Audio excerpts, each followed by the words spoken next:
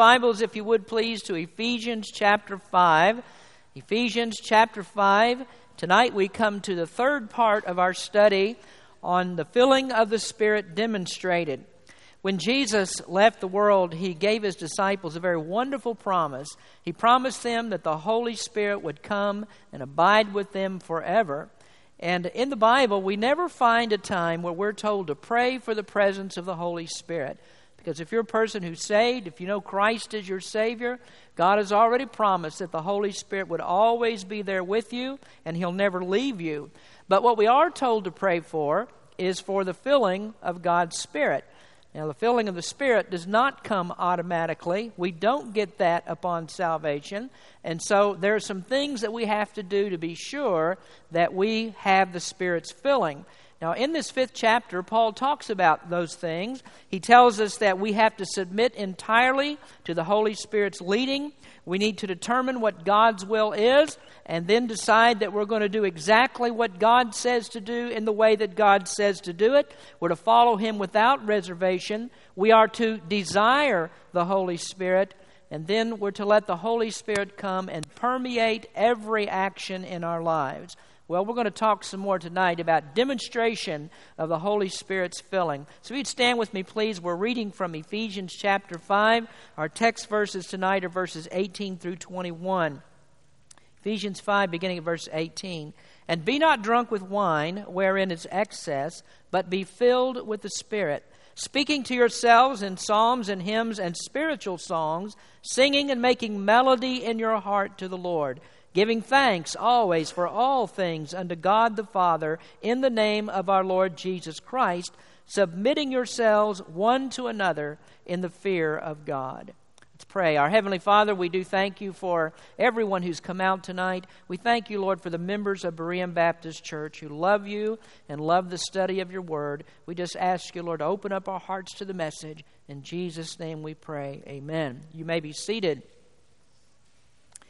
When we are filled with the Holy Spirit, there will be a demonstration of the Holy Spirit's ever-flowing and overflowing presence in our lives. In the first two messages, we talked about different ways that the Holy Spirit's filling is demonstrated. And tonight we're going to talk about the third way of that demonstration. I want to take just a minute, if I could, to review a little bit about what we talked about in the first two messages.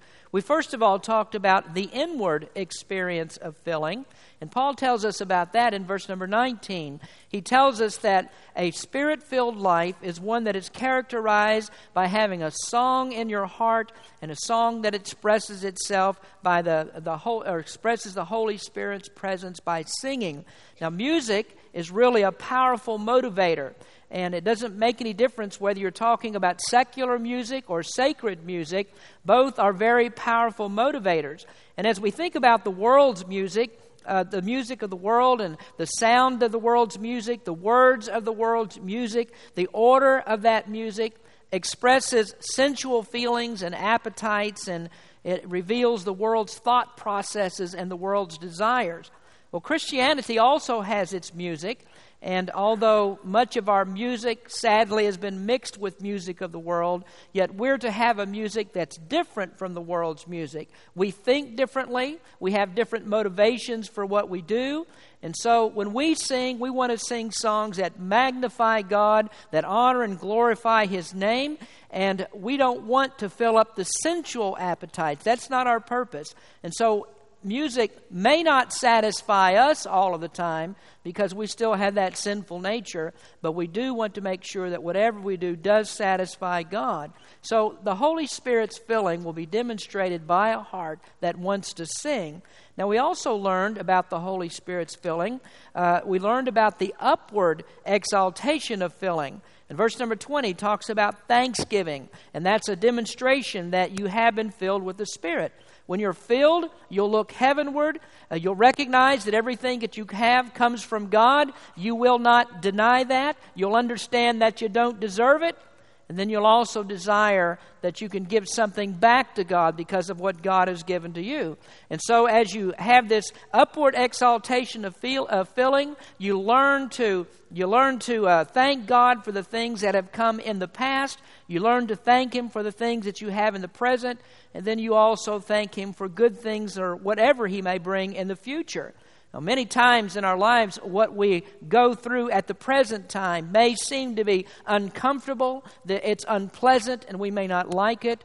But the true measure of a person's fortitude in their worship of the Spirit and understanding the filling of the Spirit is how you deal with these present circumstances. When things are going wrong and things are hard, can you still thank God? Can you still praise Him knowing that He's going to work everything out for your good? And that's a real measure of your spiritual maturity. So those are two ways that the filling of the Spirit is demonstrated, the inward experience and the upward exaltation. Now let's move on, and we're going to talk about the third area of demonstration, because there's also the outward expression of filling. So we have this inwardly, it goes up upwardly, but it also goes outwardly. So we can say that it's stationary, it's vertical, and it's also horizontal. You know that you have it in your heart. God knows it because your praise goes up to Him. And also other people will know it because they're going to see a change in the way that you act towards them. Now I want to go back to the statement that I made in the message, the first part of this series. I made a statement where I said, whenever you hear a person who speaks harshly or rationally, we wonder sometimes, or we say, I wonder what got into him.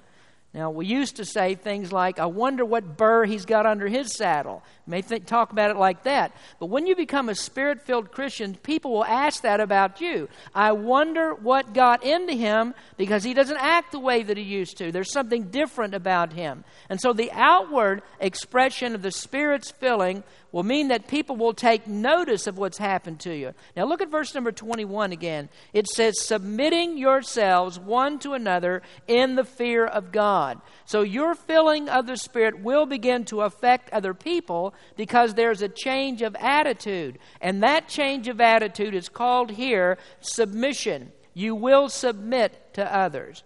Now, really what we have here in verse number 21 is the introduction of a whole new discussion that will concern us for the next several weeks.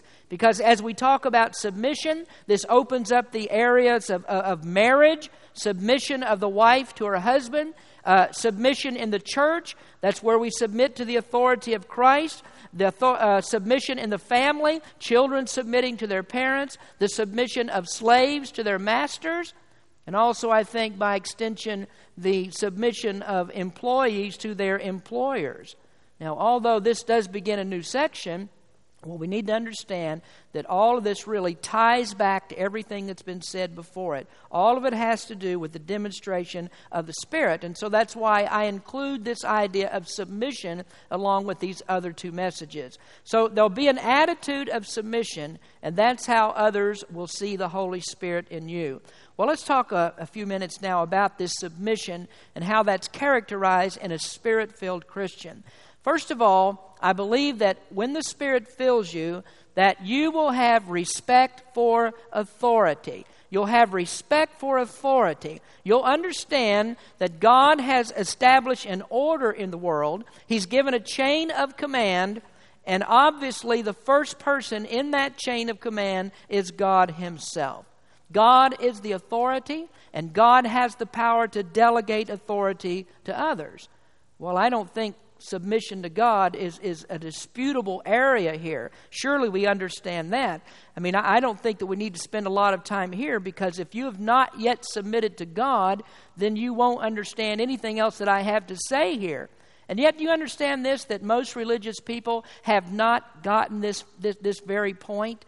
I mean, even people who call themselves good Christians, they have yet to figure out what we're talking about when we speak of total submission to the authority of God. In this church, the battleground for our doctrine here has been over who really does have all authority. Now, I know that there are a lot of Baptist churches A lot of preachers who like to give lip service to the sovereignty of God and talk about God's authority, but when it really comes down to it, what they like to do, they want to put God in their little box, and they only let God come out when they need Him to make an appearance. Here's what we need to understand. All things begin and end with God, and God is everything in between. And when a person tries to thwart the authority of God in a matter like salvation and tries to tell you that man is the determiner of his own destiny, then he ceases to recognize the true authority. It's only when you understand God's authority that you'll ever begin to understand the delegation of God's authority. Now, so a person who refuses to recognize God will never recognize God's emissary. Now, there are two particular places in Scripture that clearly demonstrate what I've just said. One is this centurion that we talked about a few weeks ago in Luke chapter 7. He's also talked about in Matthew chapter 8. Now, I'd like you to turn to Luke 7, if you would, for just a minute. We're going to read some Scripture here. And this is the story about the centurion whose servant that he loved was dying. He heard about Jesus, and so he inquired of the Jews to send for Jesus that he might come and heal his servant. And when Jesus came, he made a statement that really amazed Jesus. I mean, to the point that Jesus said, I have never seen this kind of faith in all of Israel. Now let's look in Luke chapter 7, verse number 6. This is when Jesus decided to go with the Jews to see this centurion. It says, Then Jesus went with them, and when he was now not far from the house, the centurion sent friends to him, saying unto him, Lord, trouble not thyself, for I am not worthy that thou shouldest enter under my roof. Wherefore, neither thought I myself worthy to come unto thee, but say in a word, and my servant shall be healed. For I also am a man set under authority, having under me soldiers, and I say unto one, Go, and he goeth, and to another, Come, and he cometh, and to my servant, Do this, and he doeth it. When Jesus heard these things, he marveled at him, and turned him about, and said unto the people that followed him, I say unto you, I have not found so great faith, no, not in Israel. This centurion recognized authority. And the particular thing that really amazed Jesus in this was that he understood that Jesus had voluntarily submitted himself to the authority of God the Father. And so the centurion was willing to submit himself to Jesus' authority because he recognized that Jesus was the representative of the Father. Now, the other example that we have of this is in the book of Matthew. I want you to turn to Matthew chapter 21, and this is the parable that Jesus told about the husbandmen. We might call them sharecroppers, but this is the parable about the husbandmen who killed the owner's servants and then killed also the owner's sons. This is in Matthew 21, beginning in verse 33. Jesus says, Hear another parable. There was a certain householder which planted a vineyard and hedged it round about and digged a winepress in it and built a tower and let it out to husbandmen and went into a far country. And when the time of the fruit drew near, he sent his servants to the husbandmen that they might receive the fruits of it. And the husbandmen took his servants and beat one and killed another and stoned another. Again, he sent other servants more than the first, and they did unto them likewise. But last of all, he sent unto them his son, saying, They will reverence my son. But when the husbandmen saw the son, they said among themselves, This is the heir. Come, let us kill him. Let us seize upon his inheritance. And they caught him and cast him out of the vineyard and slew him. Well, in this parable, the husbandmen represent Israel. The owner is God. The servants are the prophets, and the son, of course, would be Jesus. Well, the point that I want to make here about this is the husbandman who represents Israel, they did not recognize the authority of God the Father. They didn't recognize or respect his authority, and so neither did they respect God's own Son, Jesus, or any of the prophets that were sent to them. Now, folks, when a person is filled with the Spirit, he recognizes authority, and in turn, he will recognize the delegated authority that God has put in this world. Now, I want to briefly give you 3 areas of earthly authority that God has ordained in this world. The first one that God ordained is the authority of the family. Now, the family, of course, is the first institution on the earth. The first family was Adam and Eve in the Garden of Eden. Adam was first formed, then Eve, and that forever set the order of who has the authority. Eve was the first one who took of the forbidden fruit, but we know from reading the story that Eve is not the one that God held accountable. God held Adam accountable because Adam was the authority over Eve. Now, it was Adam who tried to shift the blame for what he did. He wouldn't take the responsibility. So first of all, he tried to shift that blame to God. Then he tried to shift the blame over to Eve. But God would not allow that because Adam was the delegated authority. Well, a Spirit-filled wife recognizes that authority. Now, there's a lot that goes along with that, and we're going to talk about it later. But the Spirit-filled wife respects the delegation of God's authority to her husband. And the Spirit-filled husband understands this as well. He understands that he has the responsibility and he's not to shirk that responsibility. But also he understands this, that God has set up parameters under which he's able to operate, and there are special requirements that God has given the husband. Now, the second institution that God has set up, the second authority, is the authority of government. As the world was populated after creation, families were formed into societies, and societies require government. And the Word of God is very clear about this, that government is ordained by God. God is the one who sets up leaders, and God is the one who deposes leaders. Now, let me read a couple of verses to you from Romans chapter 13. Paul writes there, "Let every soul be subject unto the higher powers, for there is no power but of God. The powers that be are ordained of God. Whosoever therefore resisteth the power, resisteth the ordinance of God, and they that resist shall receive to themselves damnation." And if you read on there, Paul goes on to explain how God has ordained government for our good in order that laws might be enforced for the benefit of all of us. So we're subject to the authority of government, and that means that we are to subject ourselves to those who lead us, the leaders that have been appointed, and we're to do that whether or not we like those leaders or whether we like their policies or not. Now, we notice from the Scriptures that as bad as the government of Rome was, and as despicable and decrepit as they were, yet you never find in the Scriptures any place where Jesus advocated or the apostles advocated the overthrow of the Roman government. Now, of course, I understand we live in a free society here in America. We have a democratic country. Our laws tell us that we have the right to protest. But I also believe that the Bible teaches us that we ought to be reserved in our protest. We ought to be Christ-like in our attitude over those that rule, to those that rule over us. And so that means that as badly as you dislike President Bush, some of you, and as badly as I dislike Bill Clinton, we're still supposed to respect them as leaders. We're not to hang them in effigy or disrespect their authority. Now, if Hillary gets elected, I'll have to move to Australia to remain consistent about this. But we're supposed to respect those that God has put into authority over us. Now, the third area of authority is authority in the church. And Paul addresses the issue of submission regarding the church in Hebrews chapter 13. I want you to turn to Hebrews 13 for just a minute. We're going to read about this authority. This is in verse number 7. Hebrews 13, verse number 7. And here the writer says, "Remember them which have the rule over you, who have spoken unto you the word of God, whose faith follow, considering the end of their conversation." Now skip down to verse number 17. It says, "Obey them that have the rule over you, and submit yourselves, for they watch for your souls, as that they must give account, that they may do it with joy and not with grief, for that is unprofitable for you." Now, Paul here is referring to the office of the pastor.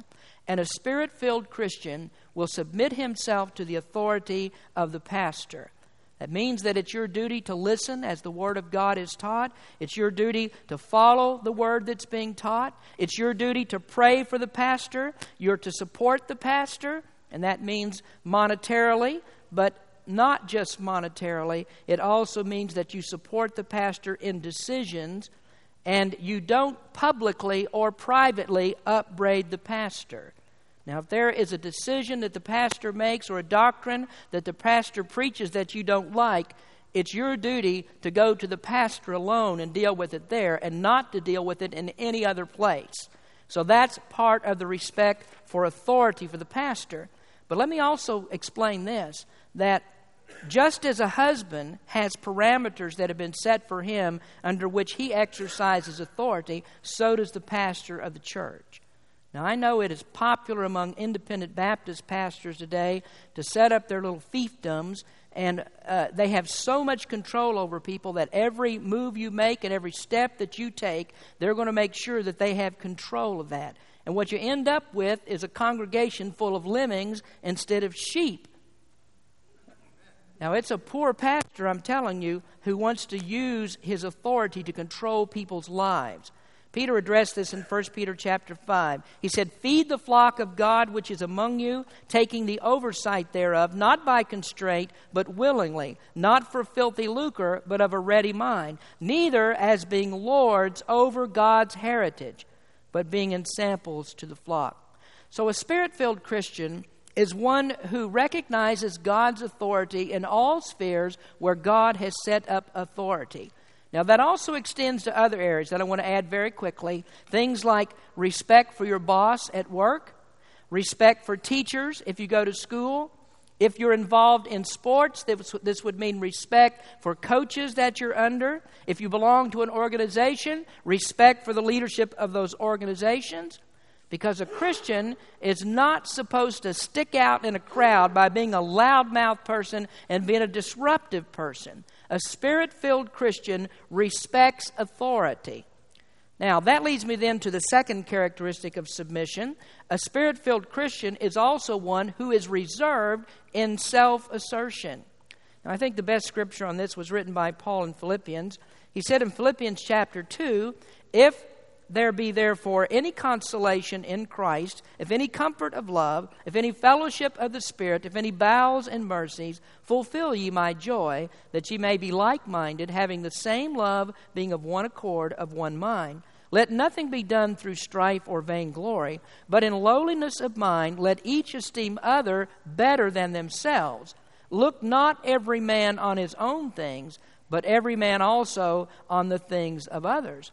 So filled with the Spirit means that you are one with your brothers and sisters in Christ and that you consider others to be better than you.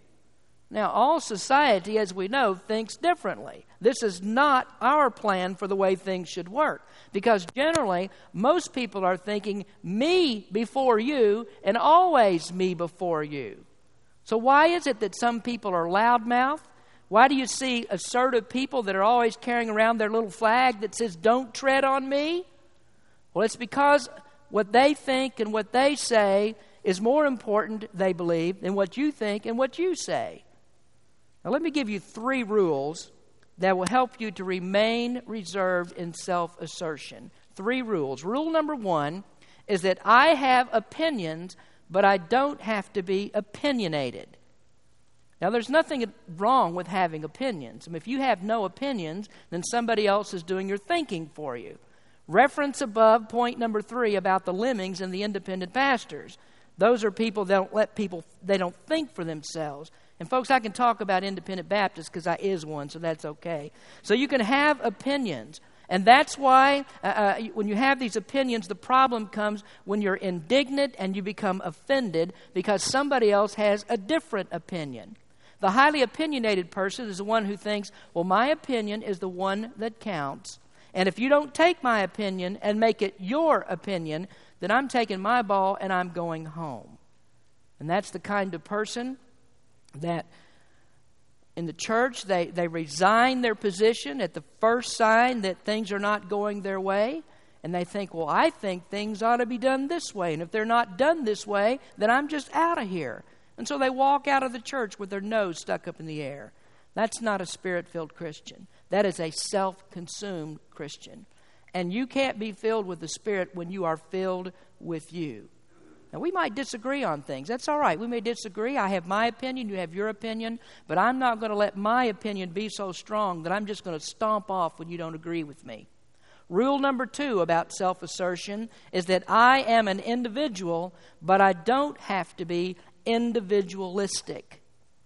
All of us are different. I mean, we agree to that. All of us are different. You are a single individual. Now, that's a redundancy, a single individual. But I emphasize that because if there were 2 individual Lenos, for instance, then I'd probably shoot myself. We all have to be ourselves. We have to be ourselves, but we're not the only people that are on this planet. You've met people like that, haven't you? I mean, there are some people who think that they are God's gift to the human race. It's all about them, and they're the sun in their own little solar system. I think Peter was a person who started out that way. Peter was that kind of take charge and go now, speak now, worry about the consequences later type of person. And that got him into trouble. And have you ever noticed that the kind of people who are individualistic and they're always thinking, I don't care what anybody else thinks, they're the kind of people that always cause strife and contention. They're the kind of people that always run roughshod over others. Well, this is what happened with Peter. He didn't stop to ask for instructions. On that night that Jesus went in the Garden of Gethsemane, Peter just charged out there. He wasn't supposed to be there in the first place. And Peter went over there and he cut off a person's ear. Jesus had to clean up that mess because that's not the way he wanted his disciples to ask. Well, Peter must have thought, well, the rules, all of this applies to everybody but me. It doesn't apply to me. And wasn't he the one that Jesus said, you can't go with me? Where I'm going, you cannot come? And yet that's exactly what Peter did. The Bible tells us that when Jesus left, Peter started following. He started following afar off, hiding behind this tree and hiding behind that tree to check things out to see what was going on. And what happened to Peter? He found himself in a place where he wasn't supposed to be, and he ended up denying Jesus 3 times. So Peter was thinking, it all applies to everybody else, but not to me. Well, finally, Peter got straightened out. The Lord had to humble him. But we've all met people like that, haven't we? They're individualistic. The rules apply to everybody but them. And it can be just as simple as a rule that says you're not supposed to have food and drink on the carpet. And everybody thinks, well, that applies to everybody else but me. And you have a rule that says when you walk through here and go through the office of the school, that you're not supposed to pick things up off of my wife's desk. I'll throw this in for her. You're not supposed to pick up stuff off her desk. But that doesn't apply to me. It applies to everybody else but me. Well, that's an individual being individualistic. And we're not supposed to be that way. And you know why? Because body parts, which is what we are in this church, we're all body parts. We don't exist without the whole of the body. The finger doesn't say, I don't like the company of the other fingers, so I think that I'm going to do things my own way. Well, you cut your finger off, what happens? You put it off by itself, what happens? Your finger dies. The body works together, and it all works together for the good of the body. Your fingers, your toes, they're all different. They look different. They perform individual functions, but all of them are needed to perform that function, and they're still part of the same body. We have a nose because feet don't smell. Well, some people's feet smell, but I mean, we have a nose because that's the nose's function is to smell. That's what I want to say to you. And we have ears because ears don't see. And we have eyes because eyes don't hear. We need all of that. Now, that's exactly the gist of what Paul was trying to say in 1 Corinthians 12. He said, for the body is not one member, but many. If the foot shall say, because I am not of the hand, I am not of the body, is it therefore not of the body? And if the ear shall say, because I am not the eye, I am not of the body, is it therefore not of the body? If the whole body were an eye, where were the hearing? If the whole were hearing, where were the smelling? But now hath God set the members, every one of them, in the body as it hath pleased him.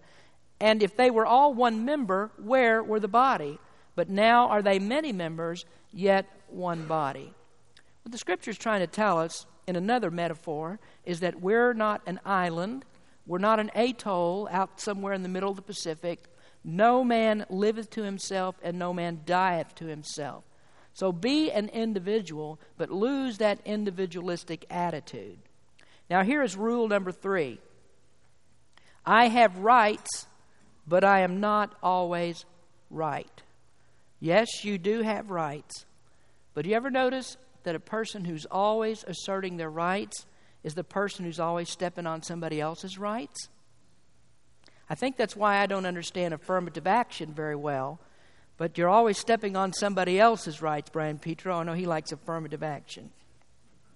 Spirit-filled Christians, though, understand the liberties that they have in Christ.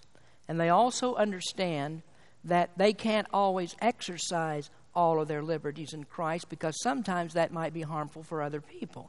In 1 Corinthians 8, verse 13, Paul said, "Wherefore, if meat make my brother to offend, I will eat no flesh while the world standeth, lest I make my brother to offend." So I understand. Sometimes I may be right about things, and sometimes I'm wrong about things. I don't always dwell on that because it's not likely I'm going to be wrong, but sometimes I'm wrong. And I know it because nobody has a monopoly on truth. I mean, all of us are still learning. You're learning and I'm still learning. So Spirit-filled Christians get off of this thing of being self-assertive. I'm not saying that you have to be a wallflower all the time, but I'm saying you don't have to be the life of every party. Don't assert yourself unduly. Well, let's go on now to this third characteristic of submission.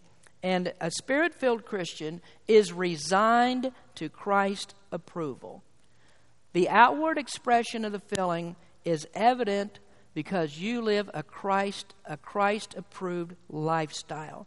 Now, Paul seems to be the great authority on all these things because he has something to say about this as well. In Philippians chapter 2, verse number 5, he says, "Let this mind be in you, which was also in Christ Jesus, who being in the form of God, thought it not robbery to be equal with God, but made himself of no reputation, and took upon him the form of a servant, and was made in the likeness of men. And being found in fashion as a man, he humbled himself, and became obedient unto death, even the death of the cross." Now here's the last point and we'll be through. A Spirit-filled life shows outwardly because you say, "I will follow his example." I will follow Christ's example. You may not have to go to the cross, but you do have to die. You have to die to yourself in order for Christ to live in you. Now again, Paul says in Galatians 2, verse 20, "I am crucified with Christ. Nevertheless I live, yet not I, but Christ liveth in me. And the life which I now live in the flesh, I live by the faith of the Son of God, who loved me and gave himself for me." Well, doesn't that sound a whole lot like what we've just been talking about? How does Christ live in you? He lives in you through the Holy Spirit. And in order for him to live in you, you have to die to yourself. Christ gave up his life, and he can't live in you until you decide that you're going to give up your life. Our text verse says, "Submitting yourselves one to another in the fear of God." And so you'll never be a Spirit-filled Christian until you learn to respect the authority that God puts over you, that you hold back in your self-assertiveness, and you resign yourself to a life that meets Christ's approval. B.B. McKinney wrote a very appropriate song on this. The song is titled, "Let Others See Jesus in You." And he wrote these words, "While passing through this world of sin, and others your life shall view, be clean and pure without within. Let others see Jesus in you. Your life's a book before their eyes. They're reading it through and through. Say, does it point them to the skies? Do others see Jesus in you? Let others see Jesus in you. Let others see Jesus in you. Keep telling the story. Be faithful and true. Let others see Jesus in you." And that is the outward expression of the Spirit's filling. So we have these three ways that demonstrates the Holy Spirit's filling: the inward experience, the upward exaltation, and the outward expression of filling. Let's pray. Our Heavenly Father, we thank you for your word that we've been able to look at tonight. I ask you, Lord, that you would help us to be Spirit-filled Christians. May we desire it. May we ask for it. May we seek it. And Lord, I just ask you to make us willing to take whatever path that you want us to take. And Lord, I pray that you would help us in the area of submission. It goes against our grain. It's not really what we want to do as humans. But Lord, we just pray that you might work in us, that we might submit ourselves to the proper authority, because that's been delegated by you. Speak to our people tonight, Lord. Help us in this time of invitation. In Jesus' name we pray. Amen.